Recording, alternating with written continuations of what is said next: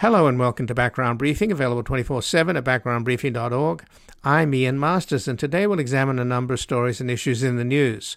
We'll begin with Trump's bizarre fact-free speech at the CPAC gathering over the weekend, where he won the Republican presidential nomination straw poll by a 3-1 margin over Ron DeSantis.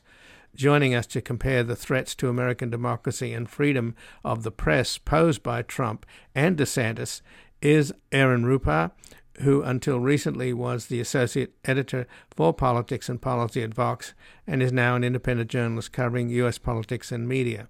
He's the author of Public Notice at aaronrupar.substack.com, and we'll discuss his latest articles, Trump's CPAC speech got really weird when he went off script, and DeSantis declares war on the free press. Then we'll look into the critical battle for Bakhmut in Ukraine, which has the Russians trying to draw in Ukraine's main forces that are training up on new equipment for a spring offensive. But in the meantime, Ukraine's B team defending Bakhmut have put up a surprisingly dogged defense that has cost Russia's A team enormous losses. Joining us is Aram Sabanian, the open source information gathering manager at the New Lines Institute. He recently studied and taught in nonproliferation and terrorism studies at the Middlebury Institute for International Studies at Monterey, where his research focused on the Cold War and contemporary histories of Eastern Europe and the Middle East. We will discuss the tensions between the Wagner mercenaries and Russia's Ministry of Defense, now out in the open. Then finally we'll assess reports that indicate Russia may be supplying Iran with uranium for its covert nuclear weapons program in exchange for Iranian drones and missiles, which Russia is using in its war against Ukraine. Joining us is Mark Fitzpatrick, an associate fellow and former executive director of the Washington-based Americas office of the International Institute for Strategic Studies, where he heads the International Institute for Strategic Studies Non-Proliferation and Nuclear Policy Program, focusing on proliferation challenges and on nuclear security and nuclear disarmament issues. He served as a U.S. Foreign Service officer from 1979 to 2005, with postings in Seoul, Tokyo, Wellington, Vienna, and Washington, including as acting Deputy Assistant Secretary for Nonproliferation. And his books include Asia's Latent Nuclear Powers, Japan, South Korea, and Taiwan, Overcoming Pakistan's Nuclear Dangers, and The Iranian Nuclear Crisis, Avoiding Worst-Case Outcomes. And before we begin, I'd like to thank our many sustaining listeners and donors whose continued and growing support for Background Briefing over the past year has maintained our commercial-free independence as we build our online podcast audience, broadcast on a growing number of stations nationwide, expand our production team, create a new home for our nonprofit foundation at publictruthmedia.org, and make sure every program remains available to all with no paywalls.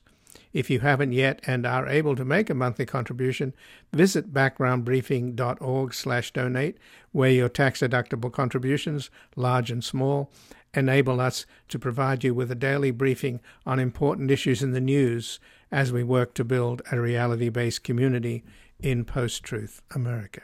And joining us now is Aaron Rupar, who until recently was the associate editor of politics and policy at Vox and is now an independent journalist covering U.S. politics and media.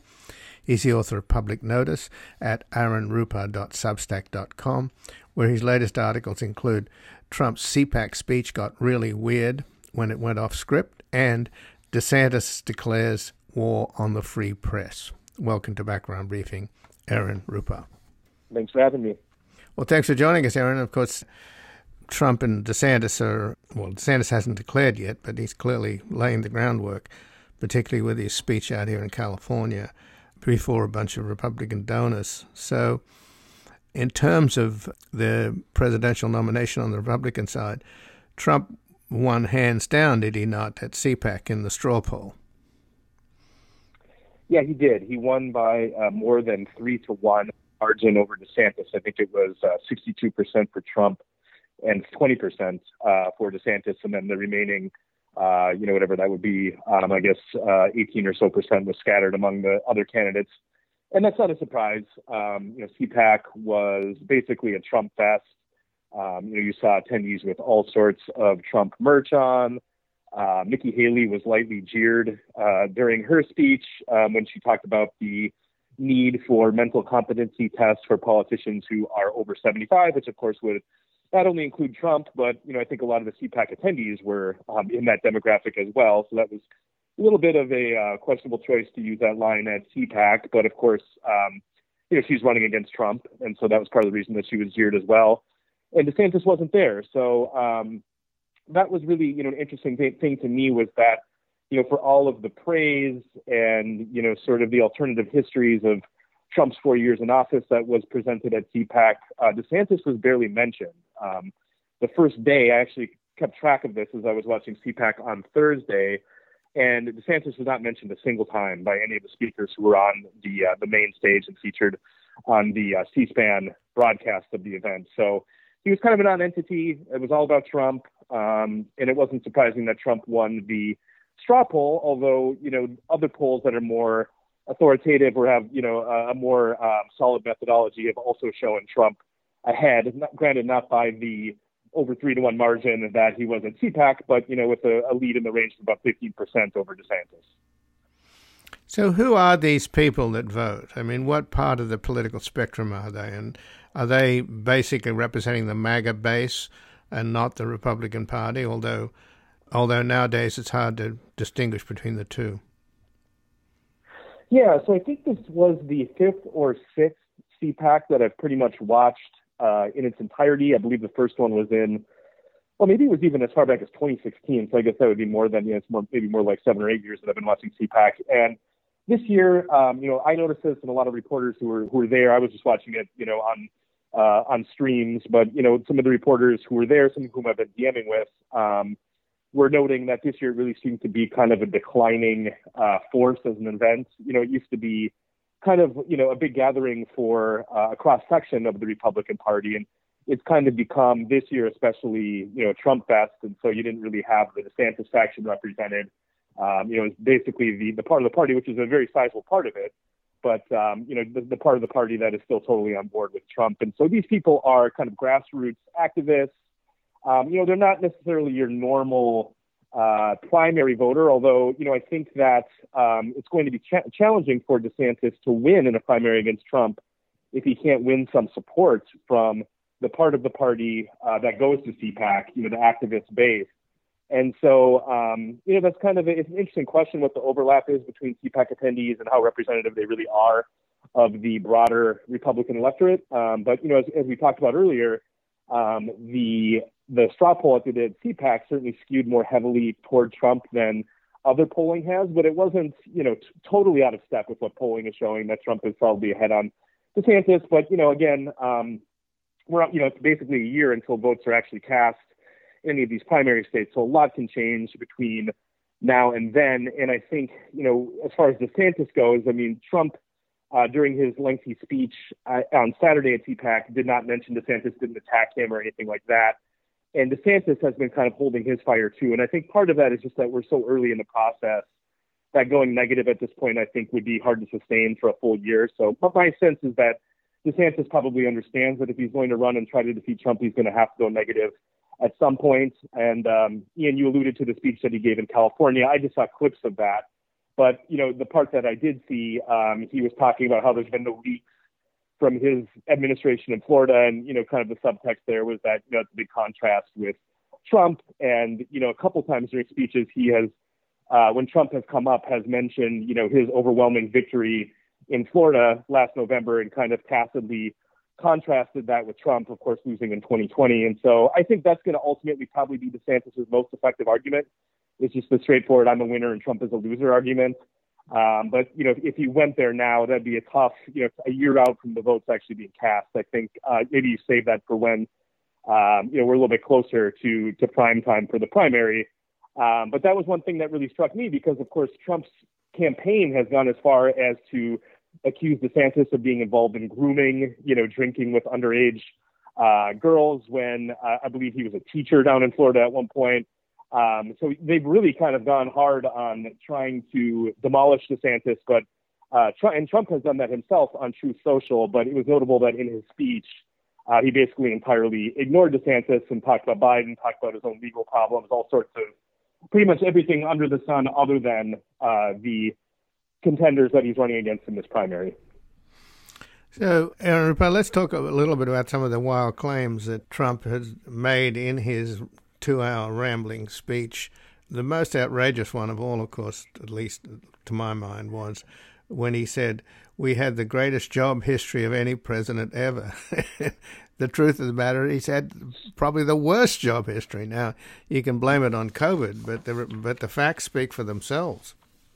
Yeah, and it's challenging for me covering these speeches because I've covered so much Trump that it can be some of these claims are so repetitive that he makes that to me they don't even really stand out. But if you're not watching Trump all the time, something like what you just mentioned with him lying about his jobs record, he does it so often that to me that's just kind of a nothing comment. But if you kind of dip in and hear that, then of course we all know that Trump, I think, was the first president since Herbert Hoover to leave office with net job loss, with there being fewer jobs in the country than when he took office. And so, that factoid kind of speaks for itself. But of course, if you are of the MAGA mindset, basically you just don't count anything that happened after COVID hit. And that was a refrain throughout CPAC this year. And of course, has been a refrain for years now that, everything was great until, as Trump puts it, the China virus in a very derogatory way. But until that hit, and then that kind of ruined everything. Although even, Trump will still tout the stock market gains that happened during that period as evidence that the economy maybe wasn't as bad as people remember it being in 2020 and into early 2021. But yeah, I mean, he lied about his jobs record. As I noted, he mused about the possibility of Russia blowing up the NATO headquarters in Belgium. He had this weird policy idea for baby bonuses, which he seemed to be excited about because he viewed this as being an incentive for men to get laid, basically, which was a very kind of off-putting comments. And so the stuff that's in the teleprompter are kind of the lies that we're all familiar with. And the theme of the piece that I wrote in my newsletter is that oftentimes it's the little things that he says as asides that are not in the teleprompter that can be kind of the most interesting. But I might be biased about that because, again, I watch pretty much all of Trump's speeches. So the stuff that's in the teleprompter I've heard hundreds and hundreds and hundreds of times because his material barely ever changes. So since you've watched him so much, do you think that he believes the lies, or he can't make any distinction between truth and lies because he's sort of basking in the glow of his own greatness? Boy, it's so hard to get into his head. I mean, the other one, of course, that comes to mind that I probably should mention my last response is when he accused Biden of, quote, hiding the border wall. The new line as he tries to tell people that he actually built the wall during his presidency, even though, of course, he didn't, is that he had it all ready to be installed along the border, and then Biden somehow hid this. So Arizona and Texas could not actually install it. So does he actually believe that? I doubt it. I guess I view it, I'm more on the wavelength that I think he's trying to manipulate people and he knows better, but, he's willing to say and do anything that it will take for him to get what he wants, which in this case, of course, is to return to power. So, it's hard to psychoanalyze the guy, but it's tough for me as a journalist trying to cover these speeches because they're so chock full of lies that if you try to do some sort of comprehensive fact check, you'd spend probably a month. You'd have to go through basically sentence by sentence because almost every sentence contains some sort of untruth or lie. And so that's why I chose, for my purposes, to just kind of hone in on a few different things that he said. But yeah, that's, part of the strategy is it's such I think as Steve Bannon put it, it's, what did he say, pipeline of bullshit or something like that. It's that sort of approach to just kind of overwhelm people with lies. And it becomes exhausting just to try to keep track of them. So what was the most outrageous ad lib to your mind? Well, to me, it was the one that I mentioned earlier where he was musing about the possibility that Russia would blow up the NATO headquarters in Belgium. His point when he was saying this was that NATO shouldn't have spent so much money on the glass headquarters that they have in Brussels. They should have actually built a bunker because at any point Russia could attack, and that would be the end of that building. And of course, in theory, we're supposed to, we're part of NATO, of course, and these are supposed to be our allies. And of course, Russia is not our ally. But Trump, it's not news at this point that he has a lot of sympathy for dictators, for strongmen. But I just thought an American president kind of giving voice to that idea and, not even seeming particularly bothered by that. Almost seeming to view it as like a just outcome for NATO, who he's still railing against for, in his mind, not doing enough to support Ukraine and kind of leaving the U.S. to foot the bill.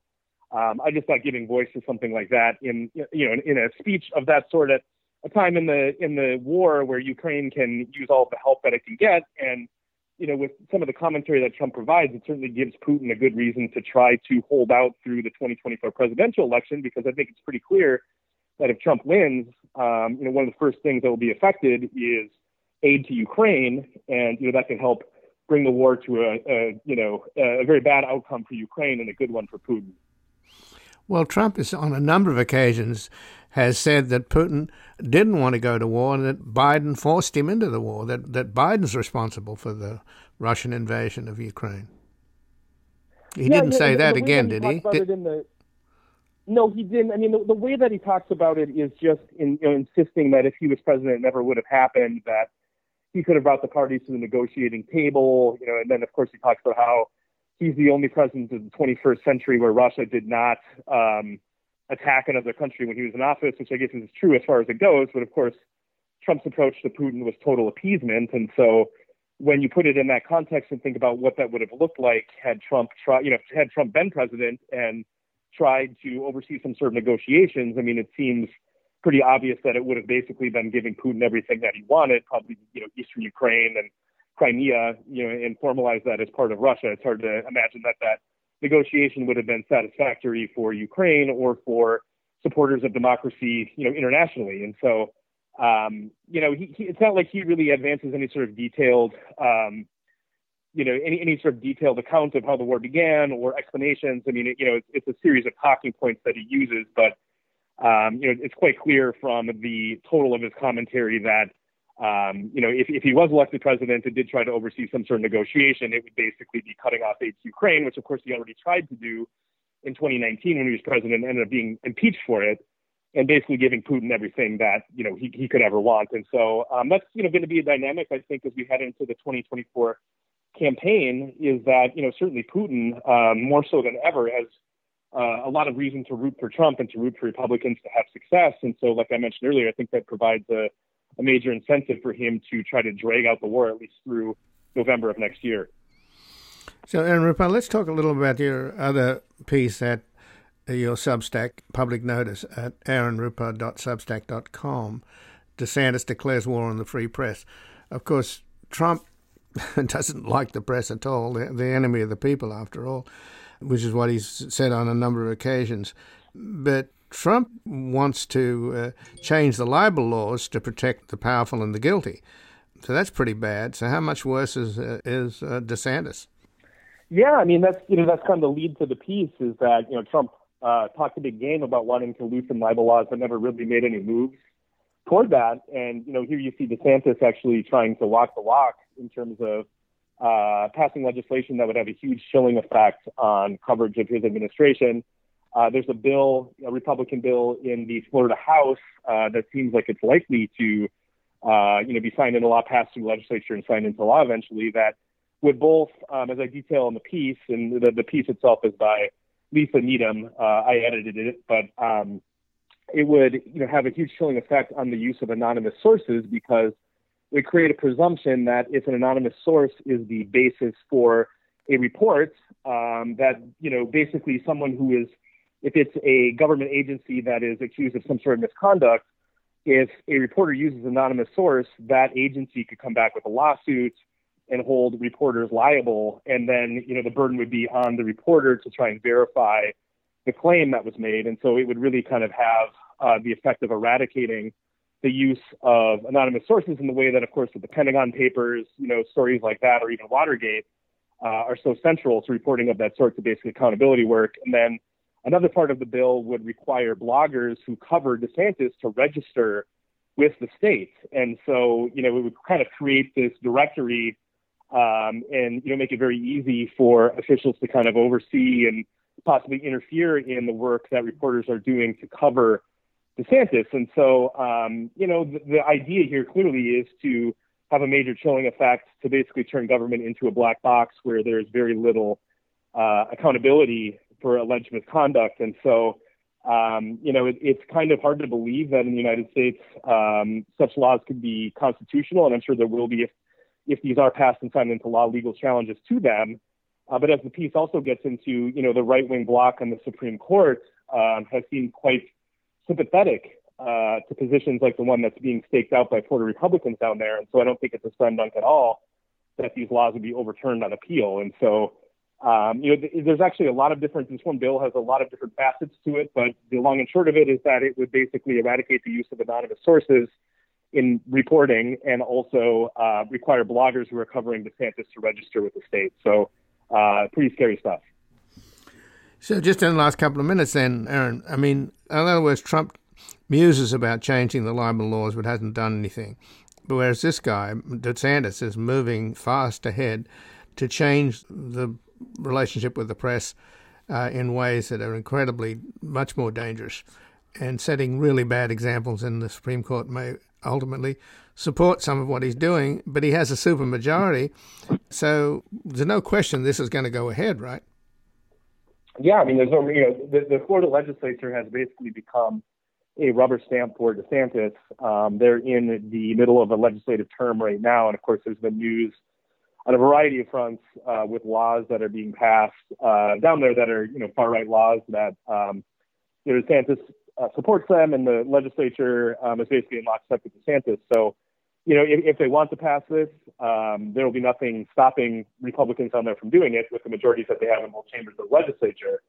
And so then it just becomes, of course, the question of whether the law ends up surviving appeals. But as the piece gets into, the relevant courts in Florida where an appeal would be heard are right-wing courts. And then, of course, the Supreme Court is a right-wing court at this point. So that's kind of the situation that we face, is that, if we're looking for the courts to save us, the courts have been pretty stacked with Trump supporters and Republicans, especially during, of course, Trump's tenure. So it's hard to have a lot of faith that even, if there was an appeal, that it would have any chance of success. Well, Aaron Rupert, I thank you very much for joining us here today. Yeah, thank you. Appreciate it. And again, I'll be speaking with Aaron Rupert, who until recently was the Associate Editor for Politics and Policy at Vox and is now an independent journalist covering U.S. politics and media. He's the author of Public Notice at aaronrupert.substack.com, where his latest articles include Trump's CPAC speech got really weird when he went off script, and DeSantis declares war on the free press. We're going to take a brief station break and back looking into the critical battle for Bakhmut in Ukraine. Make America great again. Back to the time we remember when everybody had a white picket fence. We gotta make America great again.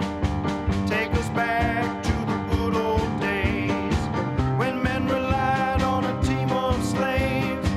All the while you tell them Jesus saves. We gotta make America great again. Welcome back. I'm Ian Masters, and this is Background Briefing, available 24/7 at backgroundbriefing.org. And joining us now is Aram Shebanian, who is the Open Source Information Gathering Manager at New Lines Institute. He recently taught in Nonproliferation and Terrorism Studies at the Middlebury Institute for International Studies at Monterey, where his research focused on the Cold War and contemporary histories of Eastern Europe and the Middle East. Welcome to Background Briefing, Aram Shebanian. Thank you for having me on today. Well, thanks for joining us, Aram. And I understand from people I've talked to that know about the military situation in Ukraine that this critical battle for Bakhmut, which is underway now, and latest indications are that the Russians may be closing in on the last exit that the Ukrainian military has.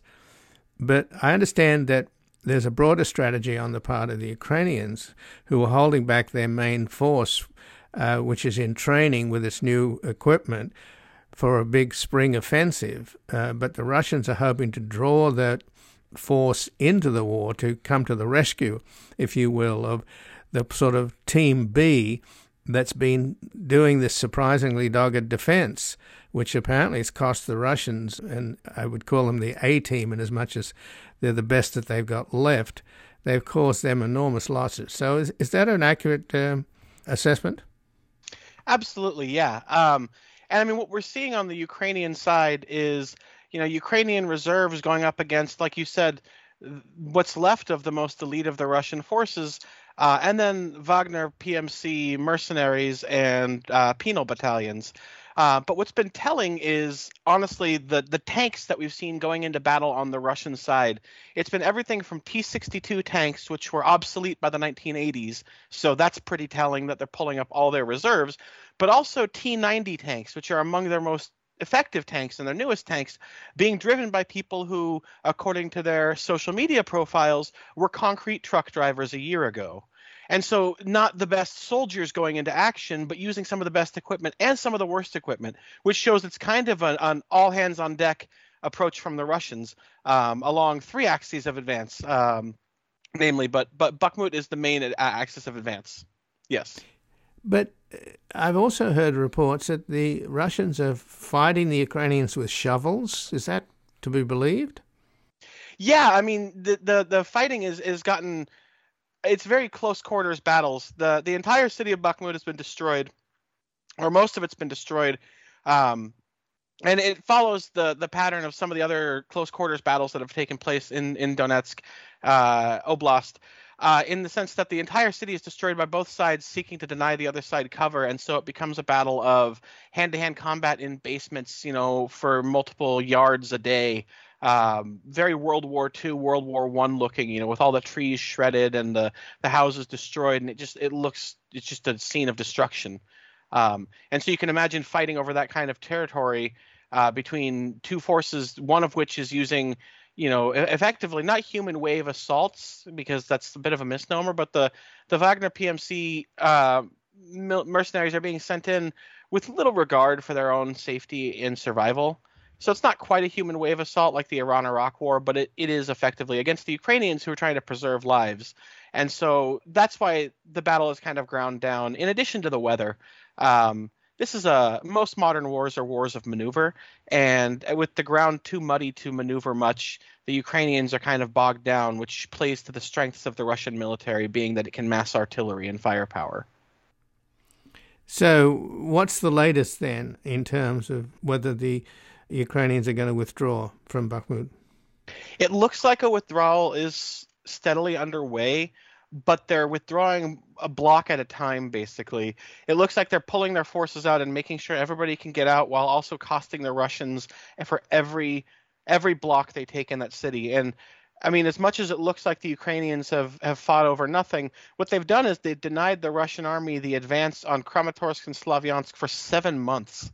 And that's 7 months of time to prepare those two cities for a siege, but also 7 months to evacuate civilians. 7 months against the Russian army, that's commendable. I mean, that's extraordinary, considering the odds that most people gave the Ukrainian military early in this war. And are they booby-trapping and leaving mines to slow down the Russian advance? That I don't know. I imagine they're leaving conventional mines. I don't know if they're doing booby-trapping. I would hope not. But it's war. I imagine they probably are. I just can't confirm or deny that. Right. But let's talk then about, we mentioned earlier that the Russian strategy is to hope to draw in the reserves, which are a part of the big force that's training up on new equipment for a spring offensive. And that strategy has failed. But what is the status of the main force, the more professional force, as opposed to the reservists who are doing an extraordinary job in terms of defending Bakhmut? My understanding has always been that the West and NATO keep promising equipment, but it takes forever to make up their minds and then ship it. And, for example, we apparently promised them the Abrams tanks, even though they're not suitable for the Ukrainian military, in order to get the Germans off the dime. And the Abrams tanks won't get there for months. So what kind of new equipment are they getting, and particularly in terms of ammunition? Because I understand that they're running out of howitzer shells.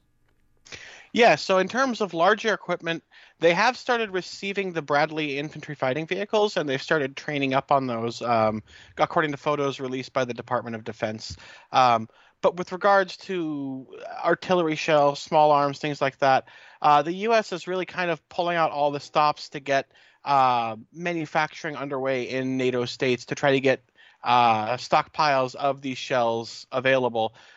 The problem is a lot of the shells the Ukrainians are using are former Soviet bloc weaponry. And so until NATO can send enough of their howitzers with NATO-style shells to the Ukrainians, there's going to be a bit of a deficit. It's led to some creative solutions. Seizures of Iranian weapons in the Persian Gulf have been given to the Ukrainians, which absolutely runs counter to what Iran would want. But more recently, Serbian-made artillery, Soviet bloc-style artillery made in Serbia, has started appearing in Ukraine, and I find it hard to believe that Serbia would willfully contribute that to Ukraine's defense. So how are they getting it then, Aram? It's a roundabout agreement through that NATO is kind of working. So I believe with this one it was Canada paid Serbia to manufacture the shells for another third party who then sold it to the Czech Republic, who then gave it to Ukraine, or something of that nature. Basically, every trick in the book to get these shells to Ukraine, which shows the lengths that the West is willing to go to support Ukraine. And I guess that's kind of the point with the tanks, with the artillery, with the Western weapons is, while they haven't made a battlefield appearance yet, the fact that they will and the fact that they exist is what's scary to the Russians, because as long as the Ukrainian crews can survive being hit by Russian shells, which they can in Western tanks, the Ukrainians can continue to turn those crews back around and send them back out onto the battlefield. So there aren't enough of the Leopard tanks then? I thought they'd only got about 30 so far. So far, but what they represent is a lasting Western commitment to Ukraine. And so, in theory, down the road, if Ukraine fields those 30 Leopards and 5 of them get taken out in an offensive, I think the idea is that it's easier for the West to replace those 5 Leopards than it would be for them to replace T-72s. And then those Leopards are more likely to protect the lives of the crew within them than a T-72 would be. So it's kind of akin to the 1973 Arab-Israeli War, where the Egyptians quickly learned that the Israelis could get airlifted supplies from the United States in an almost endless capacity, which sapped their will to fight, because if the enemy can keep surviving being hit and come back in a better tank every time, what's the point? Meanwhile, the Russians are, like I said, scraping the bottom of the barrel tank-wise and crew-wise. So as the Russians continue to dwindle in their skills and their capabilities, the Ukrainians only get stronger. So one of the things that seems to indicate that things are really falling apart on the Russian side is this open hostility between the Wagner Group's head, Prigozhin, and the Ministry of Defense. Now, there's been a long-standing sniping and trash-talking, I guess you could describe it, from Prigozhin and from Igor Girkin, this horrible guy that was behind the shooting down of the Malaysian airliner, is with the Donetsk People's Republic, or whatever they call their proxy force, and the military bloggers that seem to have traction in the Russian media. They've been trashing the MOD for the longest time. Now, Shoigu was not a military guy, so he's a bit of a joke, isn't he? But what's the latest where Prigozhin's going public and saying they're not supplying us with any ammunition and they're cutting us off? So how could he be conducting these offensive with these prison battalions if that's true? What I think we're seeing with the Russian military, it started with the Russian Navy, really, after the loss of Moskva last year, and then it rapidly spread to the Air Force, and I think it's spreading to the Army. And it's part of Shoigu's implemented changes that he did to the Russian military is that he professionalized it a lot. Now, he's not a military man himself, but he ran the Ministry of Emergency Situations, and he ran it very well. And so in order to do that, he cleaned up shop, he cleaned up the corruption. He got rid of all the yes men, or a lot of the yes men at lower levels, your lower level officers within the Russian military. That is to say, as they realized more and more that their war was going poorly and that their odds of winning this war decreased, I think what we're seeing among the professional Russian military, starting, like I said, with the Navy and the Air Force, is a realization that this is not worth it. This is not worth dying for. So you put in a token effort. You drop your bombs from, high altitude, you spray bullets off toward the enemy, but you don't really put your heart into it because you know you're not going to win at the end of the day, versus these Wagner guys who are in it they're fighting for their freedom. These are penal battalions that they'll go back to a Russian prison if they don't win, or they'll be killed. So I think that definitely plays into it. I think that while Putin is still in the mindset that he can win this, that he can pull some off some last minute change. I think a lot of professional military officers have realized the writing on the wall. And I mean, that really showed itself on the anniversary of the war, right? Where the Russians were threatening this massed aerial bombardment. They moved all their bombers to the borders of Ukraine. And then there really wasn't much. And I think that was the pilots saying, I'm not throwing my life away for just a gesture. This would indicate, though, Aram, that the professional military, and what's left of it, aren't really on board with Putin. So is there any possibility of a coup against him if they want to hold on to what they've got left? I honestly can't speak to that. I mean, an attempt wouldn't be out of the question. Whether or not it would be successful, I can't speak to. I think at this point, everyone's just very afraid of everybody else within the Russian state. And so that makes it very difficult to plot anything. But I think if we saw a coup, didn't necessarily think they'd seize the radios and broadcast the nation. I think it'd be something akin to Vladimir is very sick and he needed to step down, something like that. I don't think it's out of the question, but I wouldn't bank on it at the moment.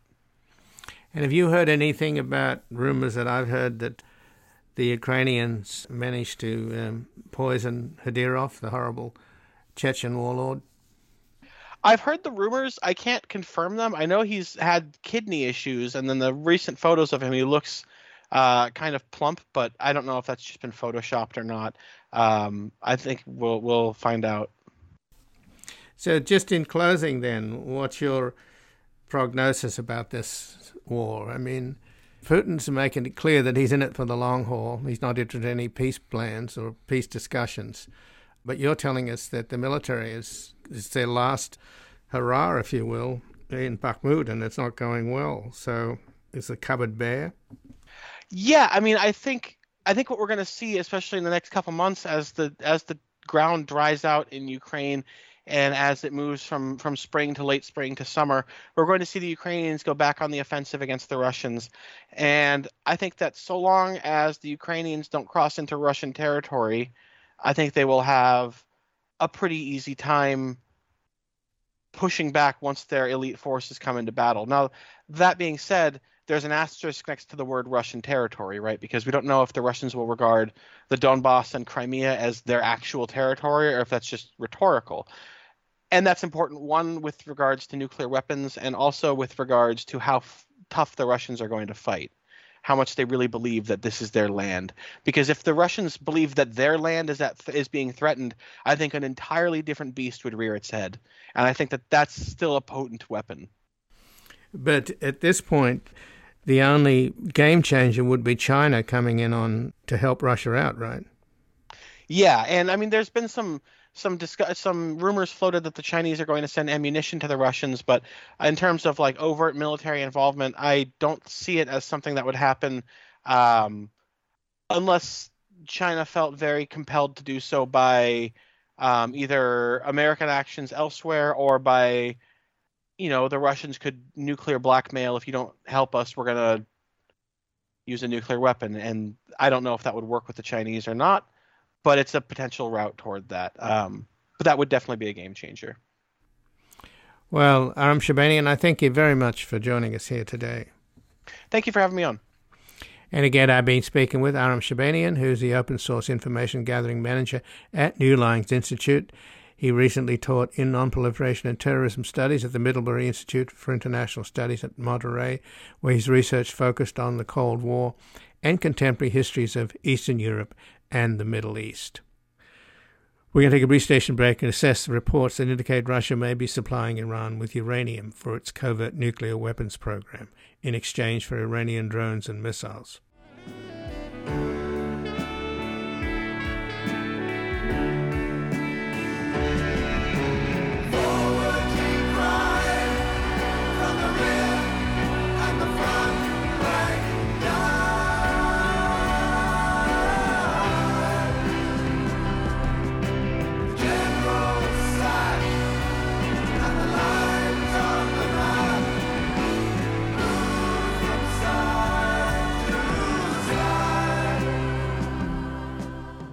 Welcome back. I'm Ian Masters, and this is Background Briefing, available 24/7 at backgroundbriefing.org. And joining us now is Mark Fitzpatrick, an Associate Fellow for Strategy, Technology and Arms Control, and the former Executive Director of the Washington-based Americas Office of the International Institute for Strategic Studies, as well as former head of the Institute's work on nonproliferation. He served as a U.S. Foreign Service officer from 1979 to 2005, with postings in Seoul, Tokyo, Wellington, Vienna, and Washington, including as Deputy Assistant Secretary for Nonproliferation. And his books include Asia's Latent Nuclear Powers, Japan, South Korea, and Taiwan, Overcoming Pakistan's Nuclear Dangers, and The Iranian Nuclear Crisis, Avoiding Worst-Case Outcomes. Welcome to Background Briefing, Mark Fitzpatrick. Happy to be here, Ian. Thanks for having me on. Well, thanks for joining us, Mark. And there are reports coming out of Europe now. We know that Russia has made arms deals with Iran, and Iran is supplying drones and missiles. But now there are reports that there may be a quid pro quo where, in exchange for the Iranian drones and missiles, which clearly the Russians need in their war against Ukraine, that the Russians may be supplying uranium to Iran. So what do you make of those reports? Yeah, there may be sounds like there's probably some kernel of truth in there. This report is coming from a reporter whose past work has been very, I would say, biased against Iran, and tends to be sole source reporting. But what I make of it, Ian, is that Russia may be saying that if the Iran nuclear deal, the Joint Comprehensive Plan of Action, the JCPOA, if that is totally abandoned, then the enriched uranium that Iran sent to Russia in 2005 would be sent back. That sounds like what's the nub of this. And whether that's related to Iran's supply of drones or not, I think Iran is being paid for those drones with cash. So I'm not sure that this uranium transfer is part of that. It could be. Yeah, I can say more about it if you'd like. Well, we know that Russia has built the Bushehr civilian nuclear reactor. They do have ties, do they not? Oh, they have. Yes, they've got extensive ties. As you say, Russia stepped in to rebuild the Bushehr nuclear reactor that had been originally started by Germany and that was bombed by Iraq. And so, yeah, there's an extensive nuclear cooperation. And then Russia was part of the deal in 2015, under which Iran cut back its nuclear program and accepted inspectors. And as part of that, Russia became the depository for most of Iran's stockpile of enriched uranium. So, as I say, what may be the nub of the report in the Fox News report is that Russia would send that enriched uranium back to Iran if the deal totally fell apart. Well, I've been hearing reports, and I'm sure you have, Mark, from Israel and Israeli intelligence for the longest time, saying the Iranians are, months away from a nuclear weapon, months away. They have enough fissile material for a nuclear weapon, etc.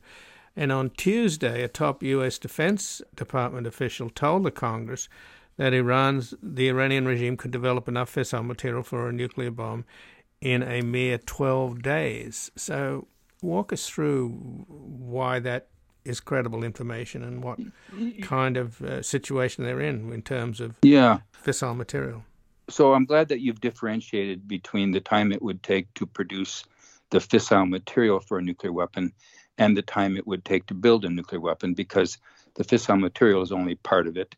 And actually taking that fissile material, putting it into the form of a bomb, adding the physics package to make it go boom, and so forth. Israel itself says that could all take another 2 years. But the 12 days is a kind of a simple calculation that's based on how much enriched uranium Iran has produced to date as verified by the IAEA. We know how much that is, and how many centrifuges they have operating, the efficiency of those centrifuges. And so you do the math, and you take the stockpile of enriched uranium that Iran has today and enrich it further to 90%, which is weapons grade, and Iran could produce a weapons worth, well, the Defense Department said 12 days. Others who have calculated it say 7 days. Some say even less than 7 days. But it's a matter of days, and that's pretty worrisome. It used to be a year when the Iran nuclear deal was done in 2015. The benchmark was that Iran would take a year to be able to produce the fissile material for a nuclear weapon. Because President Trump pulled out of the deal and Iran then ramped up its program, now they're down to 12 days or maybe less. So in 2021, they've had weapons-grade material of 60%. But since 2021, apparently there's been a discovery of some enriched uranium at 84% purity, not 90%, which is weapons grade, but it's getting close. What do you make of that? Yeah, I was pretty worried about hearing that report that Iran had produced 84% enriched uranium. Iran insisted that they had not purposely done that. I don't know. They may be right about that. But what they are right about is that they haven't stockpiled any enriched uranium over 60%. So this 84% uranium that the IAEA found, they're very good at finding even minute quantities of material like that. That may well have been an aberration, so it's not that Iran is now purposely is not stockpiling 84%. That's the key takeaway here. It's worrisome enough that they're doing 60%, which is very close to 90. It doesn't take that much more to get it from 60 to 90. But how could you make 84% pure weapons grade U-235 do it by accident? I mean, that doesn't make sense. Well, yeah, I didn't think it made much sense either. But I think the way it happens is that Iran is still new at the game of enriching to high levels, and it in producing 60% and feeding material into the centrifuges, they things might not have gone exactly according to plan, and some of the output is less than 60%, and some of it may be over 60. Well, it was over 60%. It's not that outrageously surprising to me. I was worried about it, but the more I looked at it and heard experts talk about it, it seems like it was an anomaly that can be explained. So when you say, Mark Fitzpatrick, that having bomb-grade material, HEU, highly enriched uranium, is not the be-all and end-all, you still got to get the bomb together, and that may take between a year and two.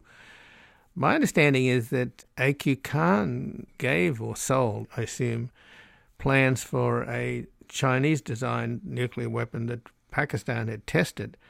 Do you have any information in that regard? I think that may well be true. What we know for a fact is that A.Q. Khan sold a weapons design to Libya. And we know that because IAEA inspectors who went there and U.S. Experts came back with that bomb design. It was in a dry cleaner shopping bag. That's how it was stored, so securely. And if A.Q. Khan sold it to Libya, it stands to reason that he sold it to Iran. And David Albright from the Institute for Science and International Security has written about his sources telling him that Iran, in fact, did get such a design, and maybe even a more sophisticated bomb design from A.Q. Khan. So having the design is one thing, but then going from 2 dimensions to 3 dimensions is another matter. And that's why Israeli experts say it could take up to 2 years. David Albright, who is pretty knowledgeable, says 6 months maybe if they if they go at it, fast as possible and maybe skipping some of the safety steps. But it would be a uranium bomb, and that was, of course, the Hiroshima bomb was a uranium bomb, right? Yes, that's right. There are two paths to a nuclear weapon: highly enriched uranium that was used over Hiroshima, and then plutonium is the other path, and that's what was used in Nagasaki. And most countries that have produced nuclear weapons have gone down both paths for redundancy. Iran's path is to have the capability for a highly enriched uranium bomb. They did have a research reactor they were building at Arak that the design that they had been working with would have produced weapons-grade plutonium. And as part of the Iran nuclear deal, Iran agreed to change the design of that reactor so it wouldn't produce plutonium. And so far, they've stuck with that part of the deal. That's one of the few parts of the deal that Iran is still honoring. But they're pursuing this highly enriched uranium path as their main nuclear hedging strategy. But earlier, Mark, you said that the 84% highly enriched uranium that was discovered by IAEA inspectors, the fact that it was discovered by IAEA inspectors is key, right? And my understanding is that those inspectors are not going in there anymore. Is that true? Yeah. So let's unpack that. Again, there's a kernel of a truth there, but the IAEA is going into the main enrichment facilities at Natanz and Fordow. They are going. They're inspecting regularly. The question is, how often are they going in? Are they going in frequently enough? And that's my concern, is that it's not frequent enough, given the number of centrifuges Iran is using, the high efficiency of those centrifuges, their ability to produce 90% enriched uranium so quickly. The IAEA needs to have a more frequent visits to those sites, and I don't know exactly how frequent it is. One of the things that IAEA Director General Rafael Grossi discussed with Iranian officials this past weekend, and which was reported in the last 2 days, is that Iran had agreed to increase the frequency of the inspections. One report was, Grossi said they had agreed to increase the frequency by 50%. But then when the number came out, it was less than 50%. But you said that, you thought that inspectors weren't going to some places, and that's true insofar as inspectors are not now going to see the centrifuge production facilities. And seeing the centrifuge production facilities is not required by the Basic Safeguards Agreement. It's required by the JCPOA, that 2015 Iran nuclear deal. And that's what Iran is not abiding by, the extra monitoring that was part of that deal. And, of course, it was Trump that pulled the U.S. out of that deal, and Biden's gone back into it. I mean, one of the stupidest... Trying to go back into it, but yeah, exactly. And they haven't been able to get it done. Right. And whose fault is that? I think it's Iran's fault. I think most of the fault is Iran's. I think that the United States and the other parties to the JCPOA, the three European countries, France, Britain, and Germany, and then the European Union, and then France, China, and Russia, they had hammered out the basis for an agreement to go back into the deal almost a year ago, in June 2022, and then, or was it earlier than that? Anyway, but Iran wasn't that interested in it. And again, last August, the EU helped to persuade other parties to make some concessions, some compromises, and Iran was presented with what the EU said was the final deal, and it met most of what Iran's earlier demands had been. And we thought, okay, good, now it's ready to resume the deal. But then Iran came up and said, well, not so fast. We've got a couple of other conditions here. And they presented conditions that were just unacceptable. So the answer to the question, who's to blame? I think it's Iran. I think Iran either is, playing a game of chess, thinking that they're going to, get some concessions that were not possible. Or maybe Iran, hardliners in the Iran system don't want a deal and posed demands that they knew weren't going to work, and so they killed the deal for their own political purposes. So just in the last couple of minutes then, Mark, I mean, we know that Trump undid everything that had Obama's name on it in a kind of childish and petulant Exactly. way. This was Obama's deal, and therefore it was the worst deal ever. Right, but he was also pressured and encouraged by Netanyahu, who's now back in power in Israel. That's right. What is the Israeli position? If they didn't want the constraints of the JCPOA, they can't possibly think that not having any constraints whatsoever is a better situation. I just don't understand it.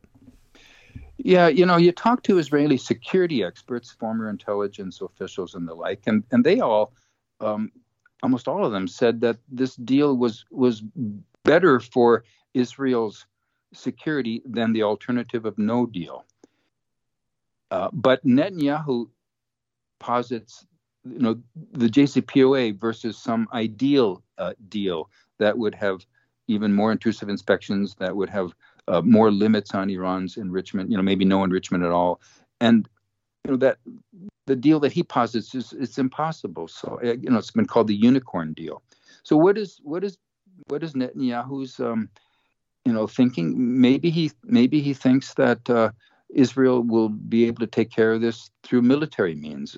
First of all, maybe through sabotage and assassinations. They've done that, but that hasn't worked. So maybe ultimately he thinks it's got to be a military solution to this. It's kind of the way that former National Security Advisor John Bolton thinks. He's written a couple of different op-eds calling for military action against Iran's program as the only real way to stop it. But everybody knows that, if you take military action, you knock it out for a while, maybe you knock it out for 2 years, but Iran builds it again underground somewhere, this time without any IAEA inspectors, and then you're back even worse off than you were a couple of years later. You've only gained a couple of years through military action. So that's not the answer.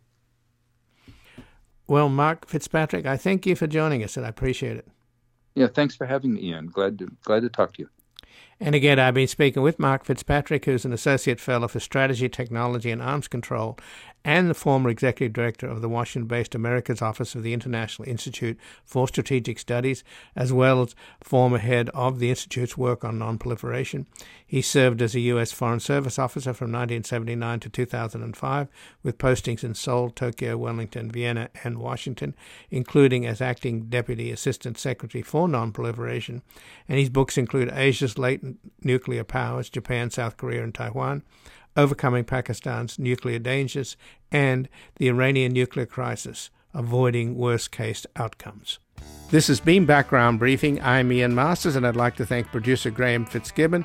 And to help us sustain this program into the future and assure it remains free to all, please take a moment to support us by going to backgroundbriefing.org/donate or publictruthmedia.org, where you will find our non-profit Public Truth Media Foundation, where your tax-deductible donations, large and small, keep us broadcasting. And if you missed any of today's program and would like to explore our vast archives, you can find us at backgroundbriefing.org, where we'll include extended interviews searchable by topic, and have made it easy for you to sign up for daily email updates that provide links to resources, articles, and books discussed on the program. Also, you can find links there to subscribe wherever you get your podcasts, and we also encourage your ratings and reviews on these platforms. Find us on Twitter and Facebook at Ian Masters Media, and please do help us reach more listeners by sharing this program with friends, family, and colleagues. And I'll be back again tomorrow with another Background Briefing at backgroundbriefing.org. Bye for now. The guy that lived next door in 305 took the kids to the park and disappeared by half